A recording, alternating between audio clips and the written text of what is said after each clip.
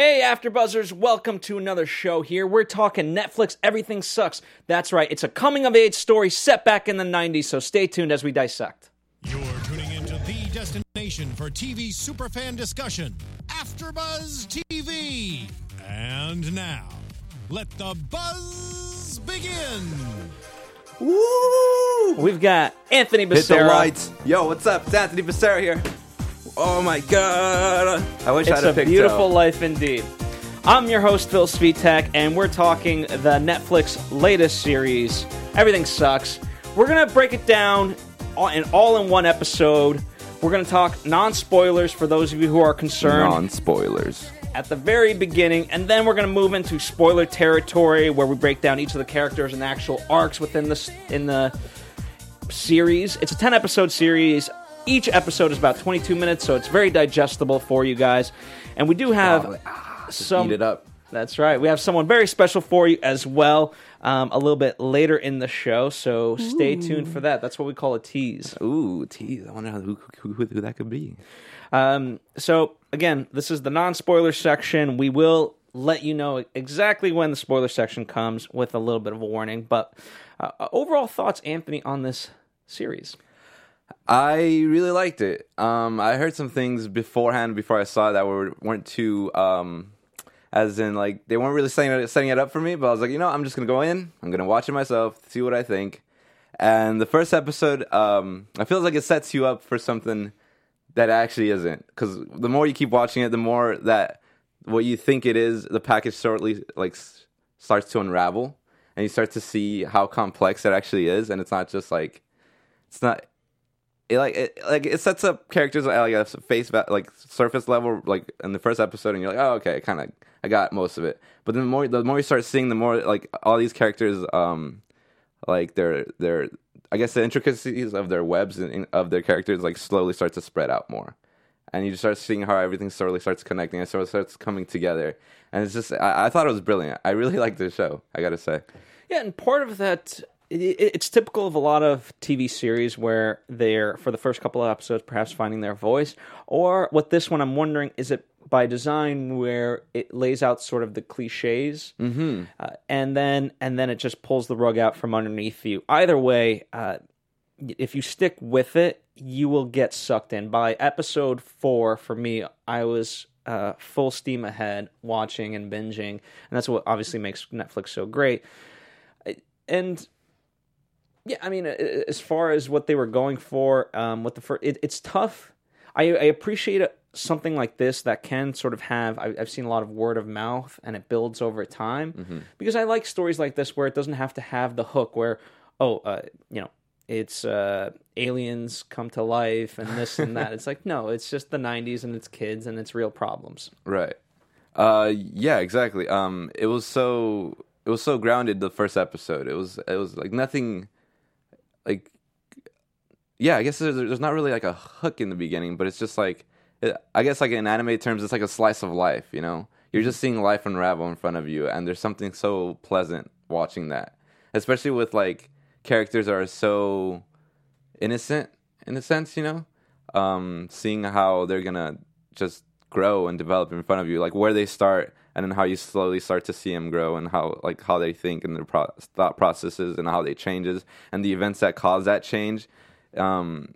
It's really wonderful to see, because it just feels so real, and and the lessons it teaches are lessons that like I hope that people actually, when they're growing, like are able to learn these lessons as well in their lives. If not, watch this show and you'll be like, you have a 1-up on like in life lessons in a sense.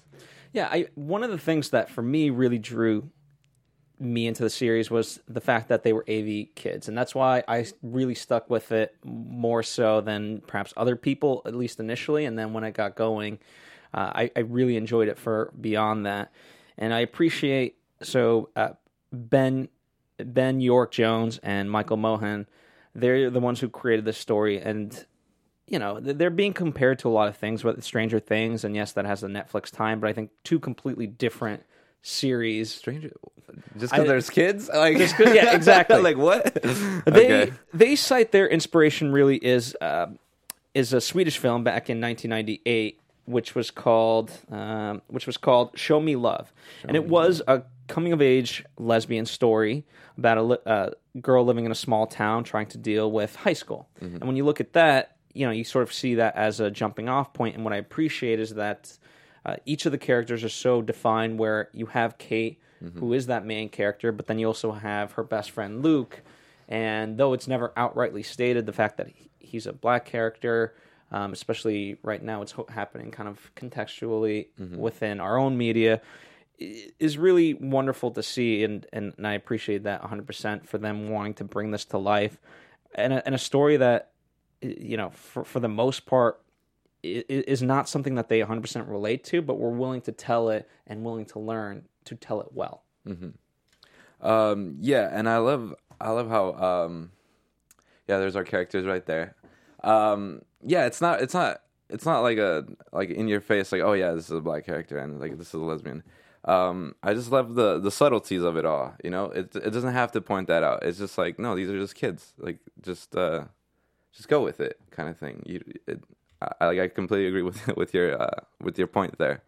And there's multiple levels, as we're sort of talking about. There's freshmen in high school and kind of entering into a new world. And of course you have sort of the cliches of, you got the older kids picking on them and so forth.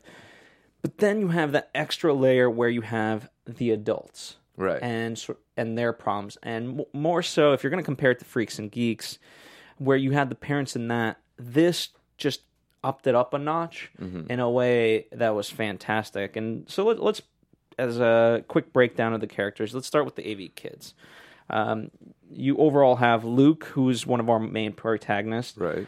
You have Kate Messner, and then friends McQuaid and Tyler.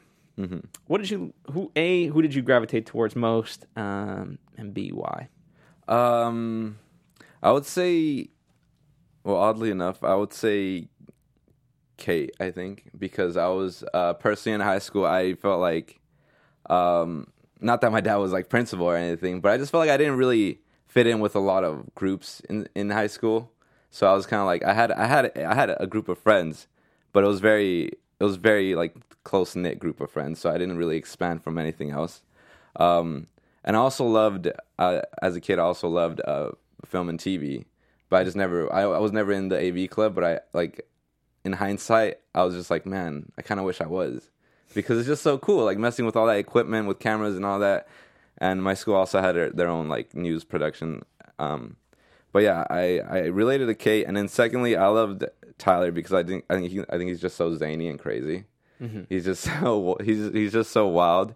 And I personally, I have like somewhat of a zany like quality to myself. The least I felt more like I related to the least was McQuaid, because he's just so analytical and logical. Like I am to a certain extent as well, but not enough to where it keeps me from taking risks, I guess. Yeah, his logic, it was a form of negativity. It was never to help support something. It was to bring it down. Right. And we all have that friend and so forth. And so you have the vast spectrums all there. And I appreciated that. And, at times when McQuaid and Tyler are a little bit too much, that's where the friendship with Luke and Kate starts forming, and we'll certainly break it down more.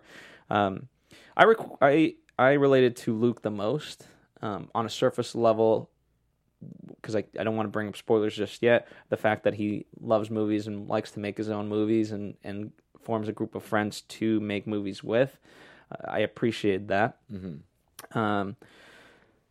And yeah, he's just a wonderful, wonderful character overall. As far as the other kids, there's the theater kids, which of all things, you would consider the jocks to be the villains, right, if you will. Yeah. But the fact that it's a couple from theater class, Emmeline and Oliver, it just adds this unique twist. Yeah, I have to completely agree with you, because there's so many times within watching the show, I was just like, no, these aren't jocks. These are theater kids. Like, it's cool. It's like two different clans going up against each other because you have the AV club, but then you also have like the AV club that are being like sought after from the AV from the drama kids, and I just thought it was so funny because in the sense they're both kind of like the nerdy, it'd be seen as like the nerdy groups in high school. You know, they're not the super popular kids, but in their own right, like the drama kids are popular like within their own group though.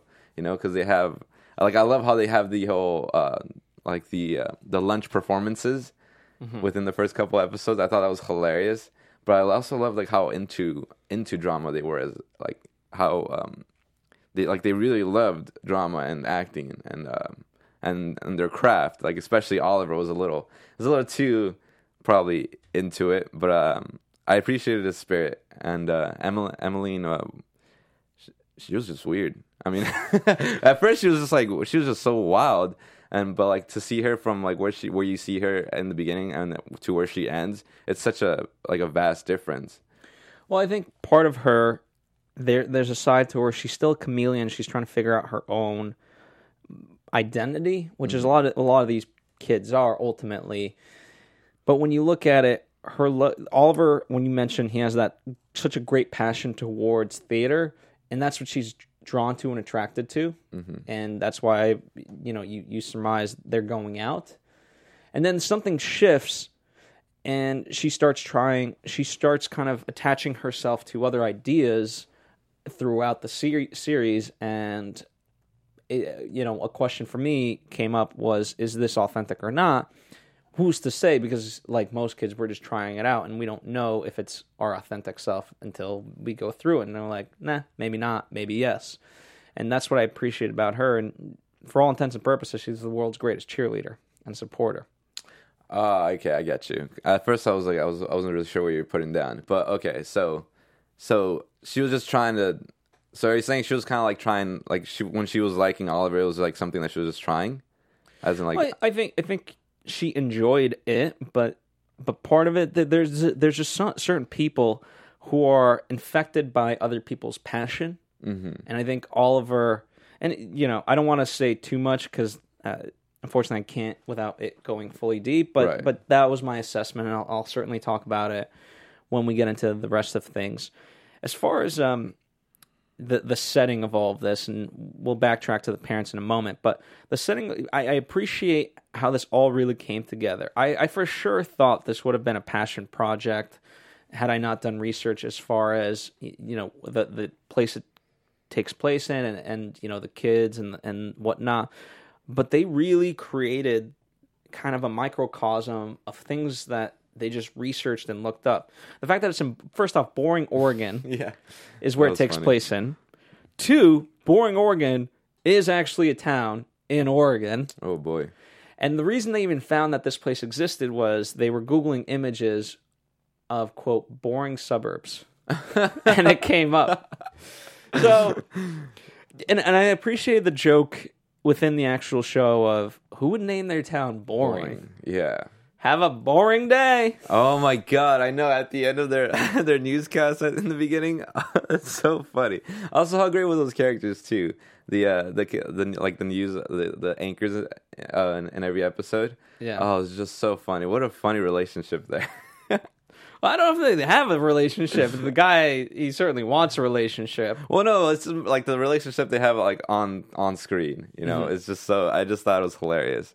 Like it was a little tricky at first because I never knew what the guy wanted, but I'm guessing it was a relationship with her.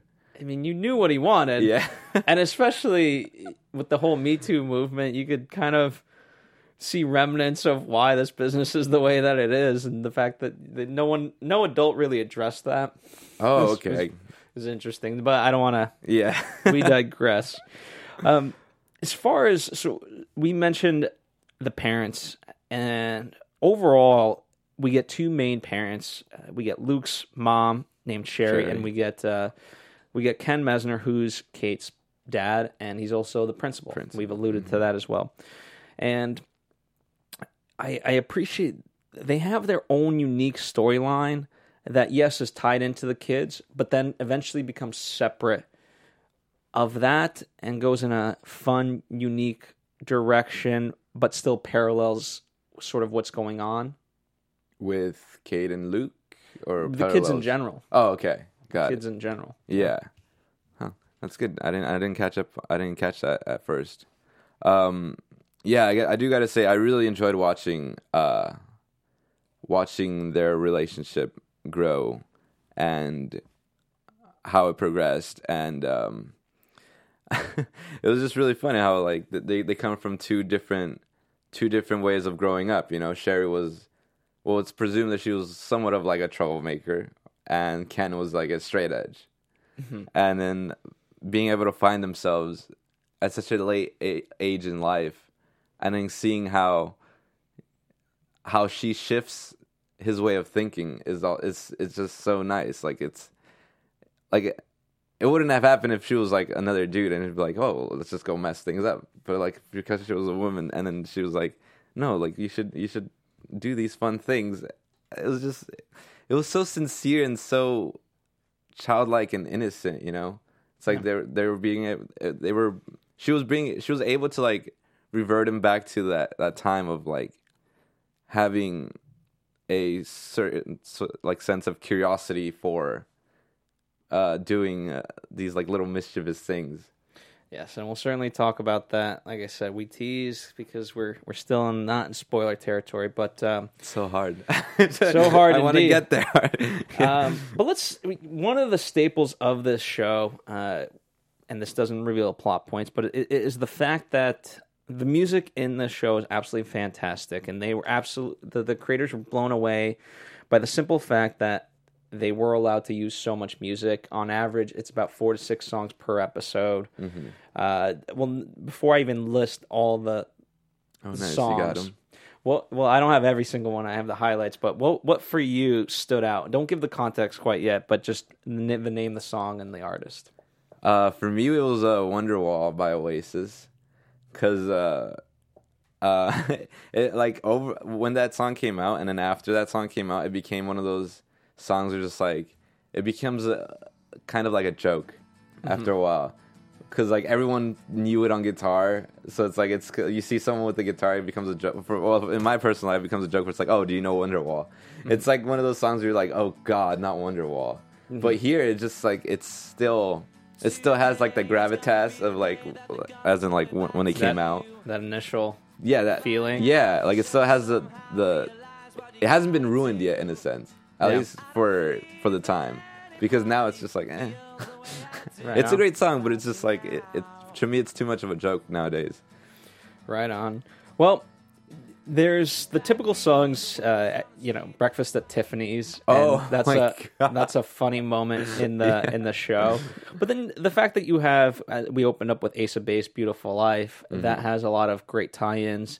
There's Offspring, there's Elton John, Weezer, Tori Amos. Mary J. Blige even has a song there. Spin Doctors, so Bloodhound Gang. So much to kind of pull from, and it really sets the tone. But I've seen shows and movies where it's just kind of over the top, and it turns into a music video for the sake of being a music video, just to say like we're artsy and we're setting the tone and putting you in the mood. Got it. Whereas this, it was just part of it.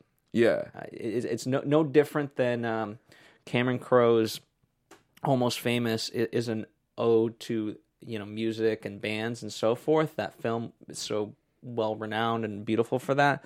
This uses the songs so intricately and perfectly to underscore and highlight the emotions, but not in a like, ooh, look at us kind of way. Right. Yeah, I gotta say the music is utilized in the perfect way. It's definitely one of the main tools you use to, like you said, convey the underlying emotion that you're seeing. Yeah. I didn't know there were so many. 44 songs in total. Wow, across 10 episodes. That's incredible. And Jeff, our engineer, when you're ready, feel free to, if he's also ready, just let me know and we can bring in our guest. Working on it. All right. Jeff says he's working on it. So that's a little teaser right there for you still. Okay, well, it's a bit tough because I wanted to talk with him a little bit of non-spoiler stuff. So we're getting to that point where eventually we're gonna have to get into spoiler stuff. But I guess before we do, let me give a little plug to our CEO, Maria Menounos. Ooh, having some fun. All right. Speaking of fun, do you want to have fun, learn, and grow in all areas of your life? Well, I'm sure you do, and therefore have we got a podcast for you. Ooh. It's Conversations with Maria Menounos, the podcast edition, which is hosted, as I mentioned, by our CEO and founder, Maria Menounos, and it drops every Friday on iTunes. Conversations with Maria Menounos features celebrity and influencer interviews along with secrets and tips on how to be better in all aspects of life, from health and wellness to career and relationships, finances, and more. Let our Maria be the big sister you never had. I mean, imagine if these kids had podcasts back in the day, especially this one. This would have helped them out. Mm-hmm. All you have to do is go to iTunes and subscribe to Conversations with Maria Menounos for free, and be sure to rate and comment, and when you do, let Maria know it was us who got you there. That's right. Check it out. Conversations with Maria Menounos, podcast edition. All right. So, while we wait for our guest, let's just go ahead and call it. We're going to get into spoilers. Jeff, if you be so kind as to hit that spoiler alert button. Spoiler alert. Spoiler alert. There it is. Spoiler alert. Spoiler alert. I love that. Spoiler Siren. alert. You can't say you haven't been warned. All right, here we go. Time to cut the butter, dude. That's right. That's right. Let's do this. So these are spoilers for all the 10 episodes of season 1. Oh boy. Oh boy. Let's start. Okay, I didn't spoil things for you, although I'm wondering if the internet spoiled things for you as far as that it was a lesbian coming of age story. No, I had no idea. I thought as usual, like it sets usual. As not as usual, but like I thought as usual. No, but like, well, the way how the show is set up is that you think it's Luke's story, but for the most part, it kind of is. But I feel like Kate was the real star of the show, and I think how the way she's presented is through the eyes of Luke at first, but then so you get to see kind of in a sense what Luke is seeing, like how Luke is able to see her, and through that you're able to see like, okay, Luke is the main character, and that's the girl that's the girl he wants. Like, cool, I want to see how this goes. But then as the story progresses, you start to see that, oh, this is not really Luke's story. This is more Kate's story, because you start to see her more individually without Luke's eyes. They start to reveal more things. You start to see how she looks at Emmeline, and you start to see you start picking up on how she's a lesbian, and the more you start picking that up, the more it's like it becomes her story just as much as Luke's. Well, that's what I appreciated. It wasn't bounded by this thing of who's the protagonist, who's not. To me, the fact that you have essentially 4 protagonists, you have Ken, Sherry, Luke, and of course Kate. Yeah. It breaks those conventions right off the bat. But part of the reason why it is perhaps slow is because it has to filter that through an archetype of sorts before it breaks the boundaries. Right. And so when you talk about those moments of Luke, and seeing her through that lens, yeah, it's quick in development, and while he's sweet and innocent, at the end of the day, he just wants to get his first kiss out of the way with her. But then when it happens, and the way that it happens, it's something that I think she's felt for a long time, but now kissing him just confirms it. Yeah. And that's why she really just drops her guard, and my mouth dropped to the floor when she's like, I'm a lesbian, I ain't into you. She's like, I think I'm a lesbian. Like right away, like right after the kiss, that's like the revelation she has. It's just like, yeah, this confirmed it. That was also a really great scene. I loved how he had the makeup on, and like you could see the makeup highlighted in I guess like the purple light. Which looking at, yeah, it was a great scene. The way I took it is like how he was in makeup too, was that like he's trying to be, he wants her to like Anthony, him I'm going to quickly so interrupt much. because we have Oh. talent on the line. Hello there. Hi, how are you? I'm good. This is Anthony and Phil. Hello there. Hi, I'm Anthony. Nice to meet you guys. What's that? Nice to meet you guys. Oh, Nice yeah. to meet you as well. So, Likewise. for those of you just joining us, we have Luke on the line, or the character of Luke, and we were actually just talking over your storyline at the moment. First off, big congrats! We love the show and can't say enough good things about it. Oh, thank you. But kind of let's backtrack. I've been doing a lot of in the research that I found. The creators, Ben and Michael, spoke about how you in particular had a hand in Luke's dialogue in the way that it made it authentic. And can you kind of speak to that, of your collaboration with the writers to bring this character to life? Yeah, sure. So when I first sat down with Ben and Mike, we talked about, what it was like growing up in the 90s. And, they shared their experiences. And just from, and this isn't just, any other 90s setting. This is in the suburbs. This is in Boring, Oregon. But at the same time, it would be a bit different for an African-American kid, on how they would do things and how he would walk and talk. So I just had a say, and they let me. I'm so grateful to them for allowing me to have a say in that, on the slang he would use and the different, mannerisms that he would just naturally have and that I naturally have. So it was pretty fun to do that. And what would you say? I mean, first off, how similar is the location to where you live? And then B, what's the experience like of growing up in this day and age where smartphones are basically the norm, to 1996 when most kids don't even have a cell phone? Right. Yeah, it was the whole 90s era thing was kind of weird. Just all the slang and just the, because when Mike and Ben, they were talking to us about the slang, and there were a few back and forth debates. I was like, bruh, no one says this stuff that y'all are saying. I promise you, no one's ever said that. He All was that in a bag of chips. No, it's true. So that whole 90s era was pretty weird to me. They had to explain to me, what Mallrats was. I didn't know.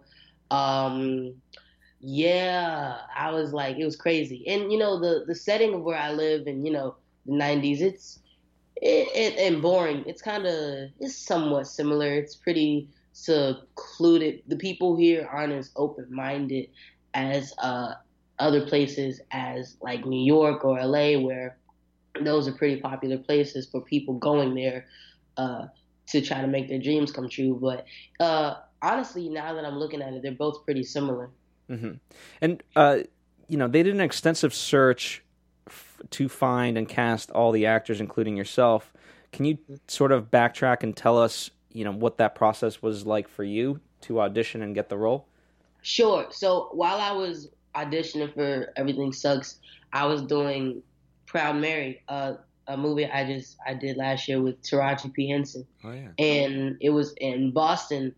And before that, I had done a pilot for ABC, and I really wanted that to get picked up.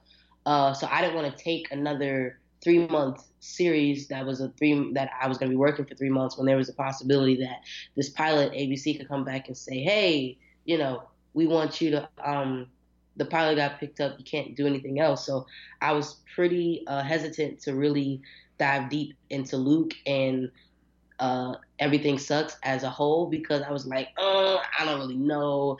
This is, what if the pilot goes? I don't want to, mess that up. So I was,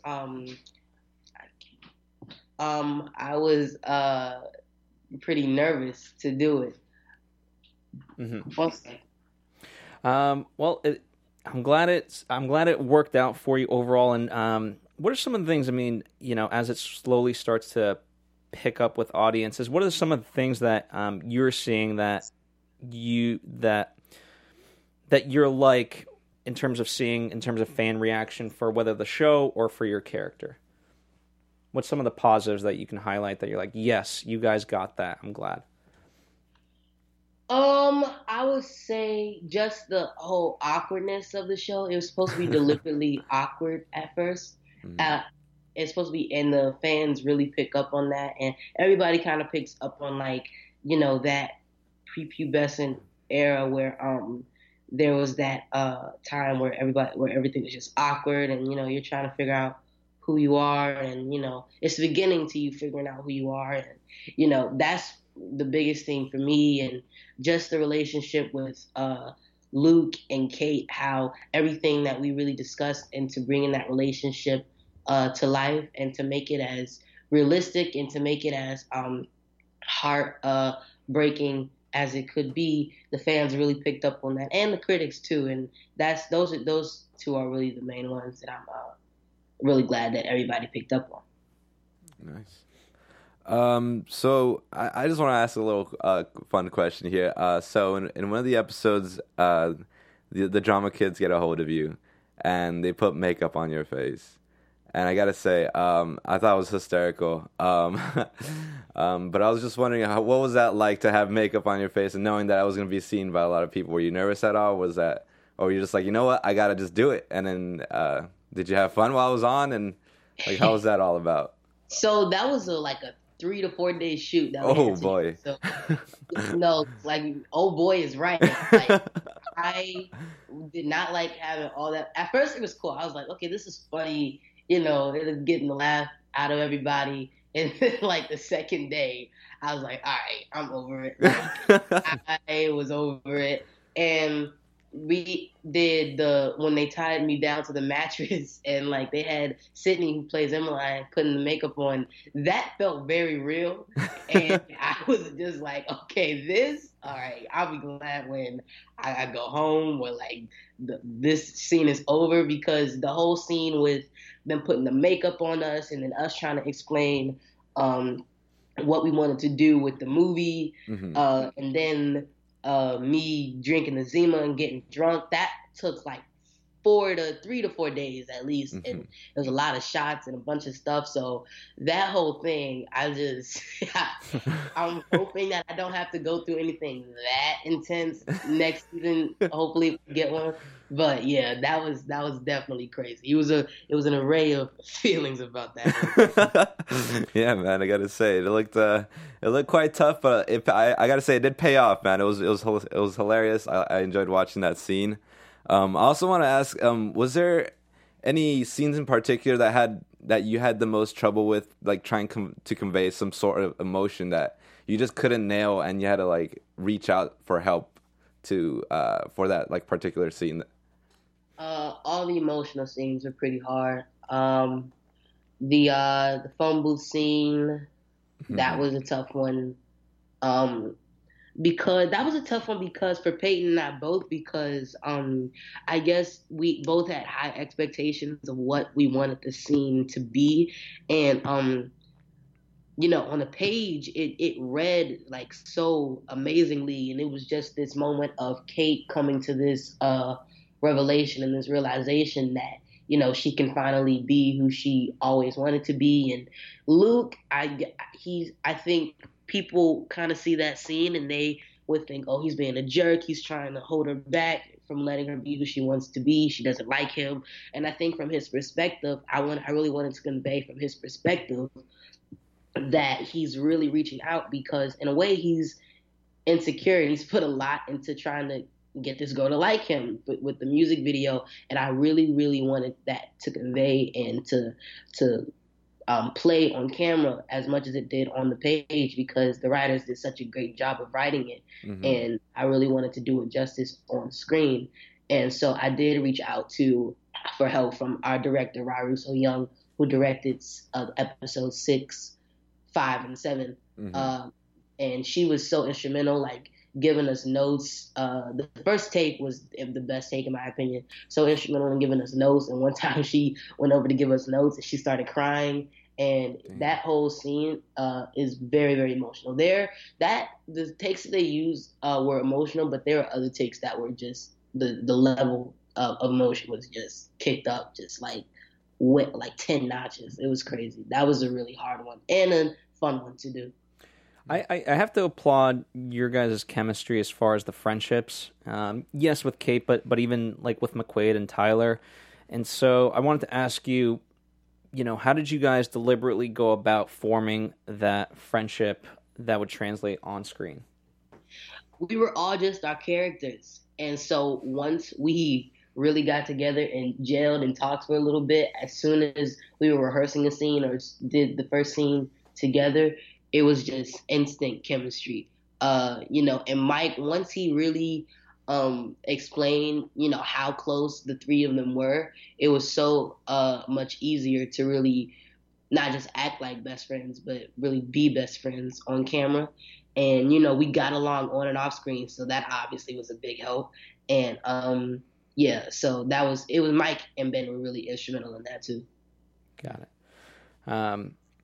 And what was it like to interact with the adults? Because they play such a big part in this in a way that Anthony and I, we were talking that we've never really seen in a TV show. Mm-hmm. And they play such an integral part. So what was your guys' interactions with them, on and off screen? We love them. We love them, love them, love them. Patch is my favorite TV dad. Like, better than Danny Tanner, better than Huxtable. Like, just, my favorite. Now he is. And Claudine, we one of the first times we met together, we went out for breakfast and then straight to rehearsal. And the discussion that we had about their relationship and just Sherry's struggle to really being a single mom and, Luke's dad leaving and how that had an impact on her parenting and on her in general.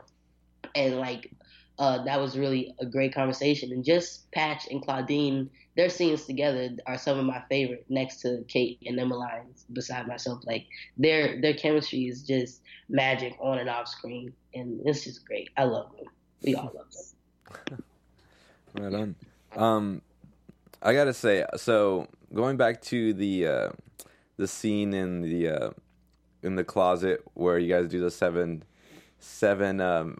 minutes in heaven. There is I don't know there is you pretty much you guys kiss, you and Kate kiss. Mm-hmm. And I gotta say, was that your first on-screen kiss, or how'd that go down? What was going through your mind when that was really enough to happen?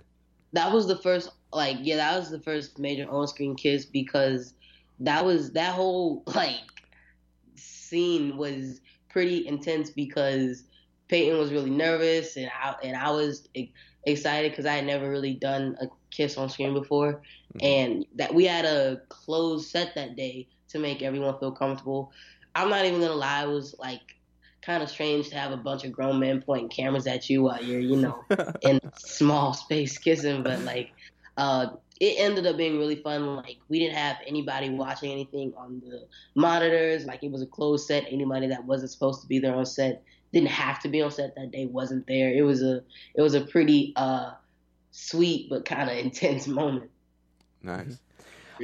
I mean, in one of the things, as we're talking about that scene, to me that was the turning point of this entire series. And mm-hmm. As I was saying kind of before you came on, it was the moment where my jaw dropped of, wow, this is something completely unique that I've never seen. Because already the fact, it wasn't stated, but we were blurring any sort of idea of racial relationships and so forth. And now the fact that you have Kate, who's white, and your character, and the fact that now we're entering kind of, when you're dealing with those characters, yes, there's the idea of sexuality and coming of age, but now that's something in a unique way that I've never seen before. And what I appreciated was how Kate and Luke never really talk about that, whether it's the racial stuff, or at first you're kind of talking with her about what's the lesbian, going through that book, and I guess that there's not really a question, but can you kind of speak to that, what you found as far as their relationship and why their friendship works so well beyond just him wanting to date her? I think it works very well because they lift each other up, but at the same time, they're each other's kryptonite because Oh. they they listen to they say if you really look at the relationship, they say the same thing, but they don't listen to each other.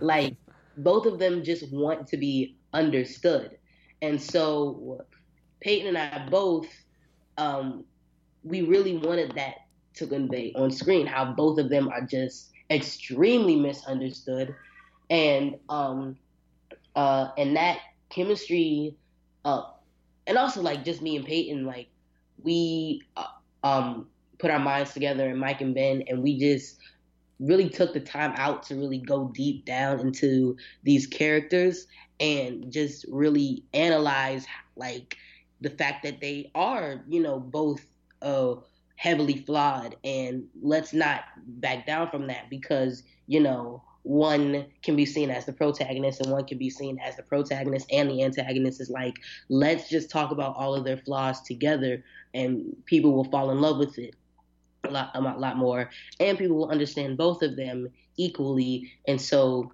people identify with both of them. And Peyton is such a great actress, and when we were doing all of our emotional scenes and all of the funny scenes, it was just great to really sit down and instantly both of us were Luke and Kate once they caught action. It's like sparks and flames and all that great stuff. So yeah, I love the chemistry between Luke and Kate and Peyton and I. What was it like to shoot the fake movie?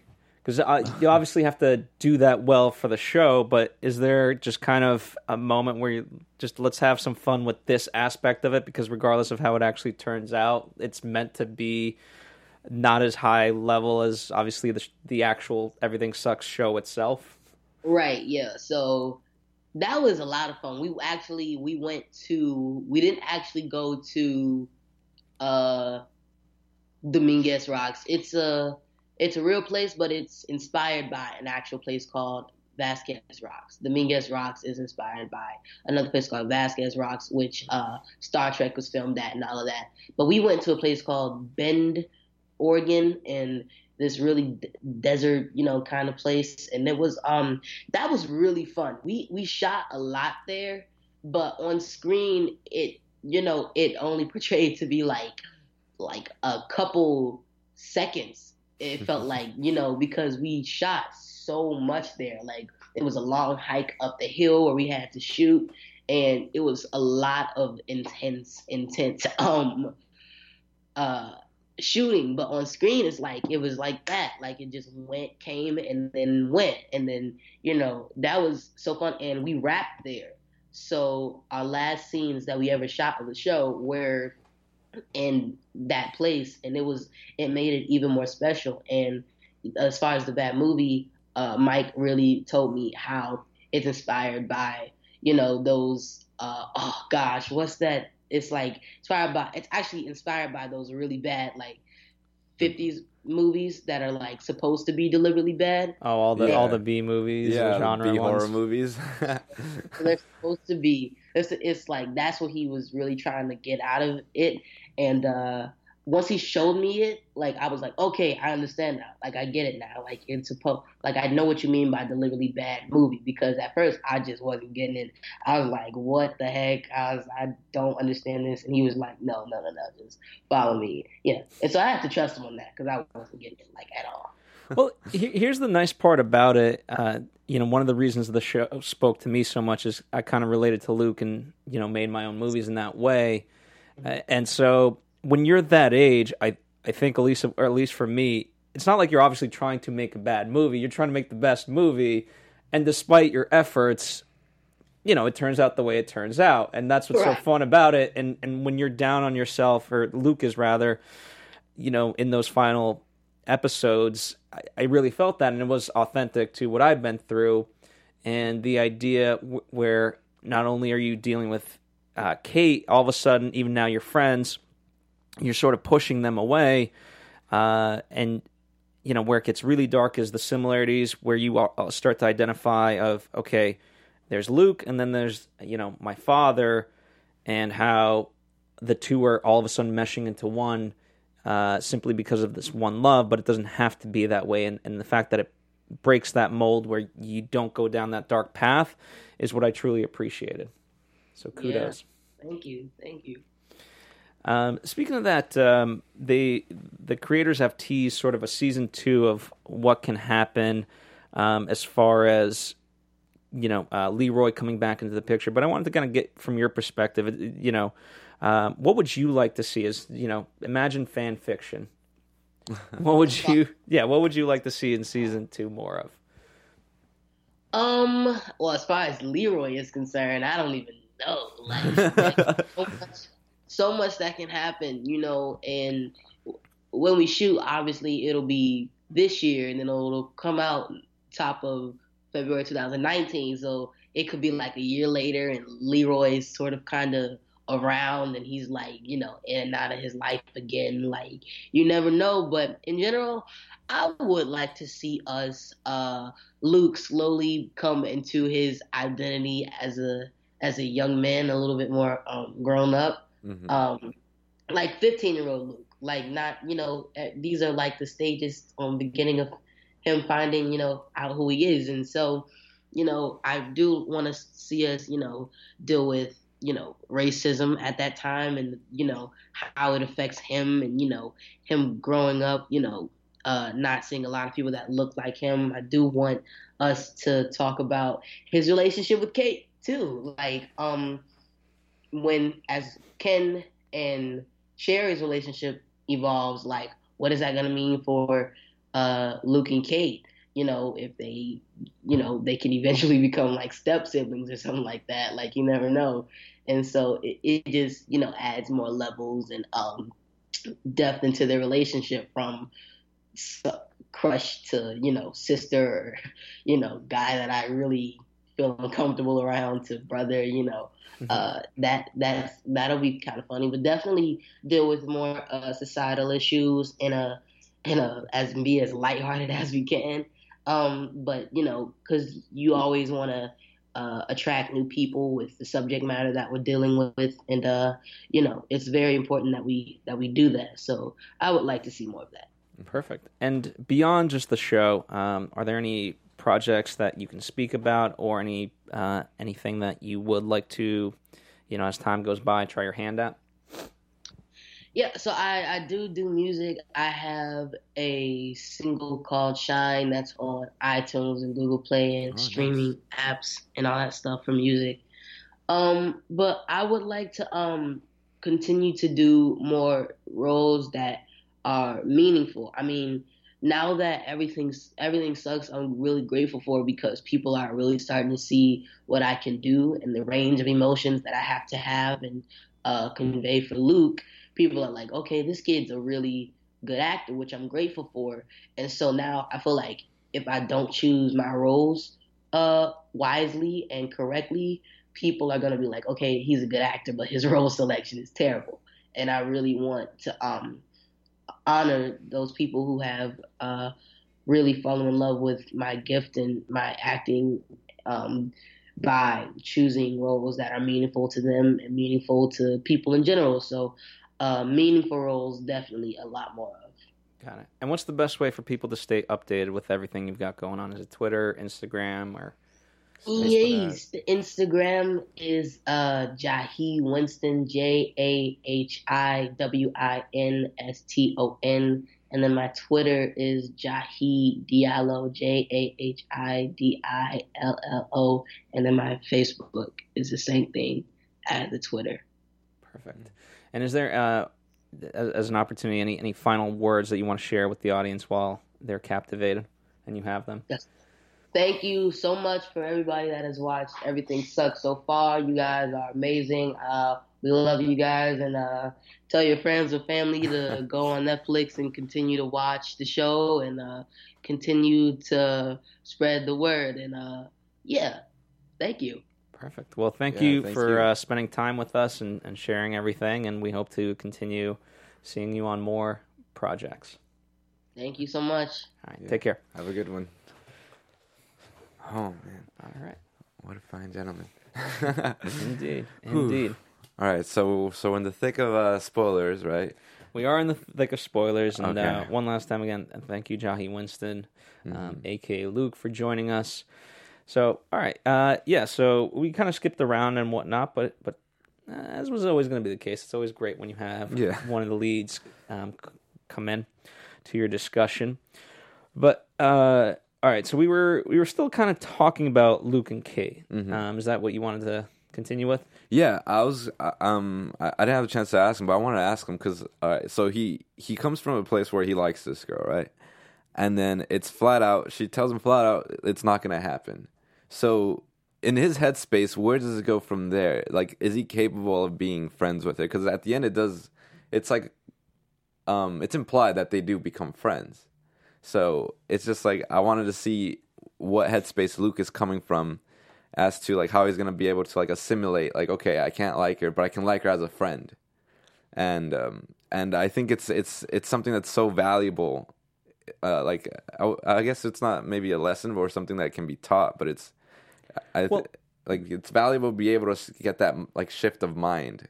Well, not that I don't mean for it to come off in this sort of way, because I don't want people thinking that someone in your life has to serve a purpose, but yeah, they should bring in positivity in one way, shape, or form.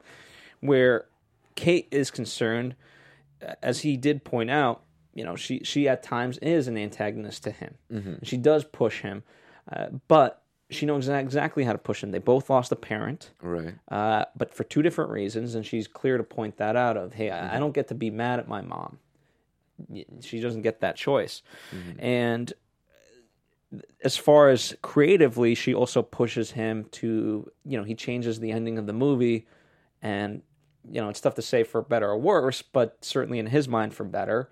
And so that's a great asset to have, and I think he's coming from it at a place of realizing that, right now it's important for me to have more meaningful relationships rather than, just be a guy and go after girls. Oh, okay. Yeah. I think that's how I read it, at least. Yeah.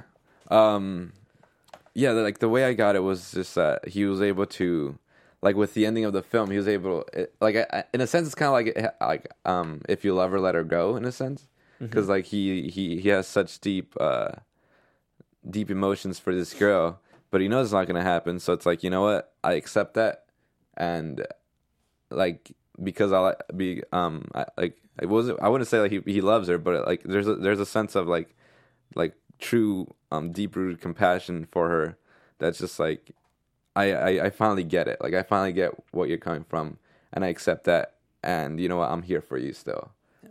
Well, what's nice is, as far as the actual show itself, they state that they had a very diverse writers group, and so they could bring in these different voices, whether it be for Luke, whether it be for Kate, and they actually consulted with the organization GLAAD to flesh out Kate's arc even more truthful and honest. And so I think it does make sense, and and initially, as you're pointing out, Luke is that hesitant. Again, he goes back to the book, and he's like, well, it says here you kind of like guys, so maybe I'm your guy. Yeah, exactly. I was just like grasping straws at that point. I know. But let's shift gears, only because I do want to touch on everything. And by the way, we can't get into everything fully in depth. That's why the comment section is for. If you guys, we'll do this. How about this? If you guys write some good comments, and if there's some stuff that really comes out that you want us to explore further, then we'll certainly do it. Are you open to that? Yeah, I'm so open to that. I love this show. So rate, comment, tell your friend. Yeah. Listen, we'll do it. Yeah, you gotta let us know that you're willing to have us do it. You have the voice, so that's right. But let's talk about Ken and Sherry, because now that we're in spoiler talk, the fact that they're essentially living life as teenagers again, and it's a very midlife crisis type of moment, but in a completely different way than normally is portrayed. Right, they're not going out and buying like a motorcycle or some like dumb thing like that. Yeah, they just want to be alleviated of responsibility and just TP houses and and smoke weed. And dance to I forgot what that song was. But it was he was dancing to Breakfast at Tiffany. But yeah. When he's like in his tidy whities. Yeah. That was a hilarious scene. Oh man, yeah, I love like their relationship. Like, just felt so sincere. There was never a point where it was just like, oh, this guy just wants something from her. No, it was just like, no, he wants a friend. But then like it starts off as a friend, and there is like an initial like they're attracted to each other. Of course, like there has to be. But it starts off as like, hey, like you're a single parent, I'm a single parent. I know how hard it is. How about we talk about how hard it is, and then and they call it like a support group, and that turns into like this just beautiful friendship. And through that friendship, they're able to rekindle their youth in a sense. They're able to go back to revert back to their youth. And then it's just I can't stop saying it's just so beautiful.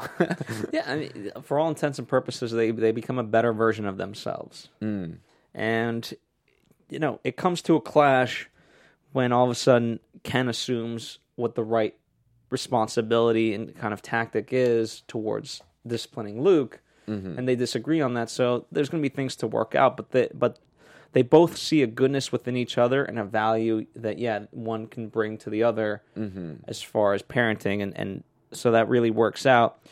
And it's that ultra sweet moment from Luke when he has the usher bring both of them in to the same seat to watch his movie. You'll be sitting next to that gentleman. Yeah, I thought it was really nice. Very, very suave way to do that too. It's so slick, It's just like, that's so cute. Yes, it's his version of saying sorry, and oftentimes, it doesn't.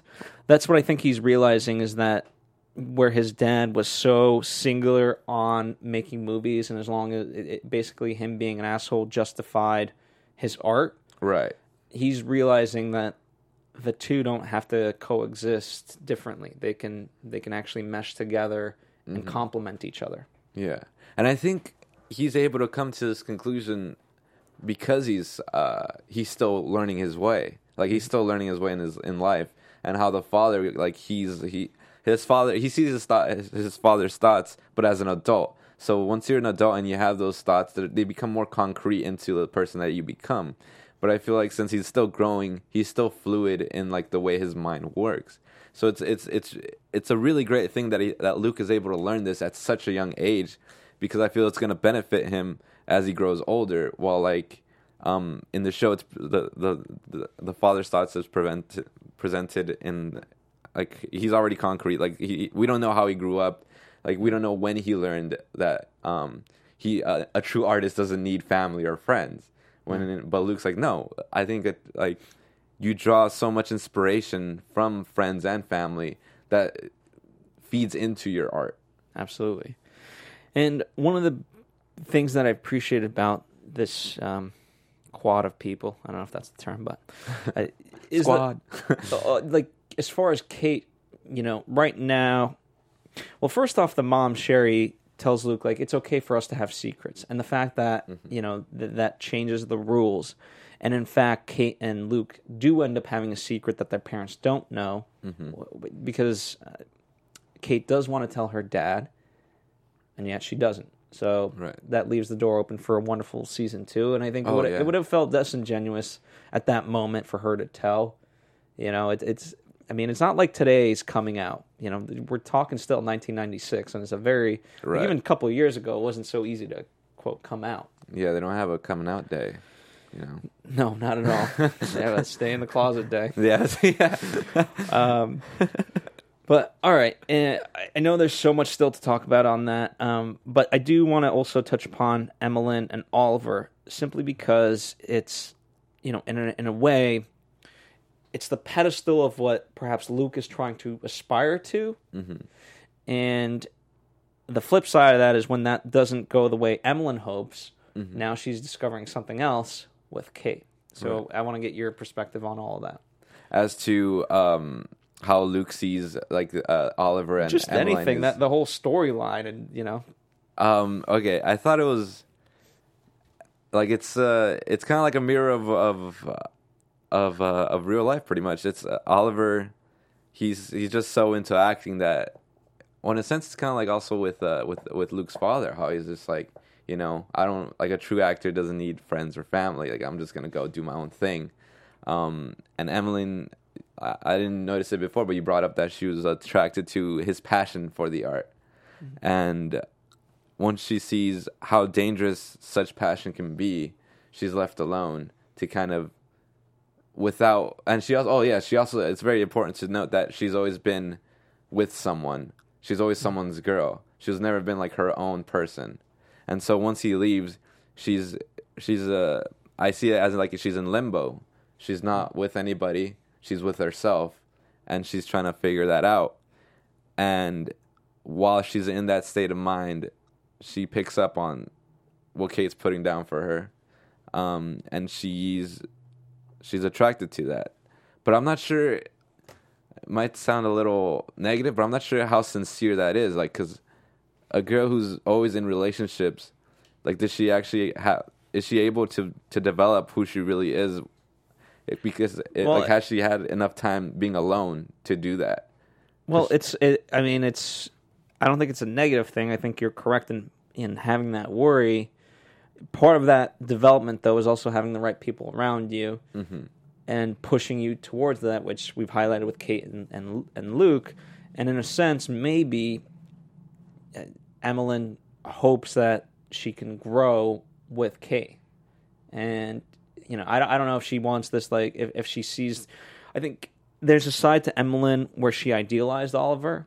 I think a lot of guys and girls in their first couple of relationships, maybe even till they're like 20, 30, they have this ideal version of what the relationship is, and that's why it goes sometimes so badly, is because, wait, you realize that the other person that you're dating is still, at the end of the day, a human being. Right. And that doesn't give them right.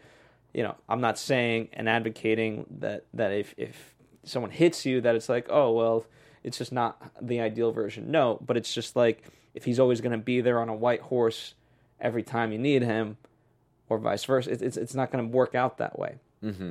And so now that Oliver, who she just gave her complete trust to, isn't there, now perhaps with Kate, I think she'll be a little bit more different. And I think it's more experimental. Mm-hmm. And we'll see where it kind of goes from there. I don't know. Because I still feel she does like have that wild side when she was with Oliver. You know, that doesn't just go away. No, not at all. Yeah, so it's like I just want to see, because like there wasn't like a big push for her to, you know, go towards Kate in a sense. It just kind of like happened. Does that make sense? It did. I mean, you know, she had Kate feel up her boob, and then I think that's what kind of brought it all together, and you know, at least got the ball rolling. Yeah, that happened. Yes, that happened. But here's the thing: Kate is very reserved, and as much as Luke is bringing her out of her shell, to have someone older like an Emmeline, and who potentially, you know, is attracted to women in the same way, I think that could be nice for Kate to bring her out of her shell. Okay. We'll see. I don't know. Yeah, we'll see. Because there wasn't even like, I guess there were like subtle hints that Emmeline was into women, but like it wasn't like anything set in stone. She was willing to try. Right? Okay, so that's what it is. So she's willing to I don't try. know. I'm not the author like of this. Like the show hasn't confirmed that she's like for sure into women, but she's like, because like that's why I come back. Is she sincere about it? Because she could just be seeing, here's another person that likes me, who thinks I'm perfect, and I like that she thinks that I'm perfect, and that's why I like her. Well, not that it's better for Kate or Emmeline in any sort of way, but at least in my judgmental mind, it is of Emmeline's not doing this to destroy Kate. Right. Whether or not she knows the intent behind her doing this. It could end up destroying her, though, but yeah. It could, but at least it's coming from a place of innocent rather than like, let me mess with you because I know you're a lesbian and I'm going to pretend to like you and then be like, ooh, look at you, lesbian. Totally. Okay. That would be too hurtful. Yeah. That's brutal. All right. Any predictions for season 2 before we wrap? Oh my God. AfterBuzz TV predictions. All right. Where's my boy Tyler at? I want to know where Tyler went. He's gonna be a great commercial actor. Is that what it was implied? Because he I don't know. He takes up the mantle of Oliver's like his coat and his glasses at the end, and he takes off just like Oliver did. Is he running away? I don't think so. I don't think he's going to be running away, but I think he's going to be running away from his friends because he feels so betrayed, so brushed under the rug. And I felt like the first season of the show kind of did him, towards the end at least, kind of did him dirty. You know? Like... Did him wrong. They did him wrong, dude. Like, and I really wanted him to, like, pick up on, like, how the pig-tailed girl, what was her name?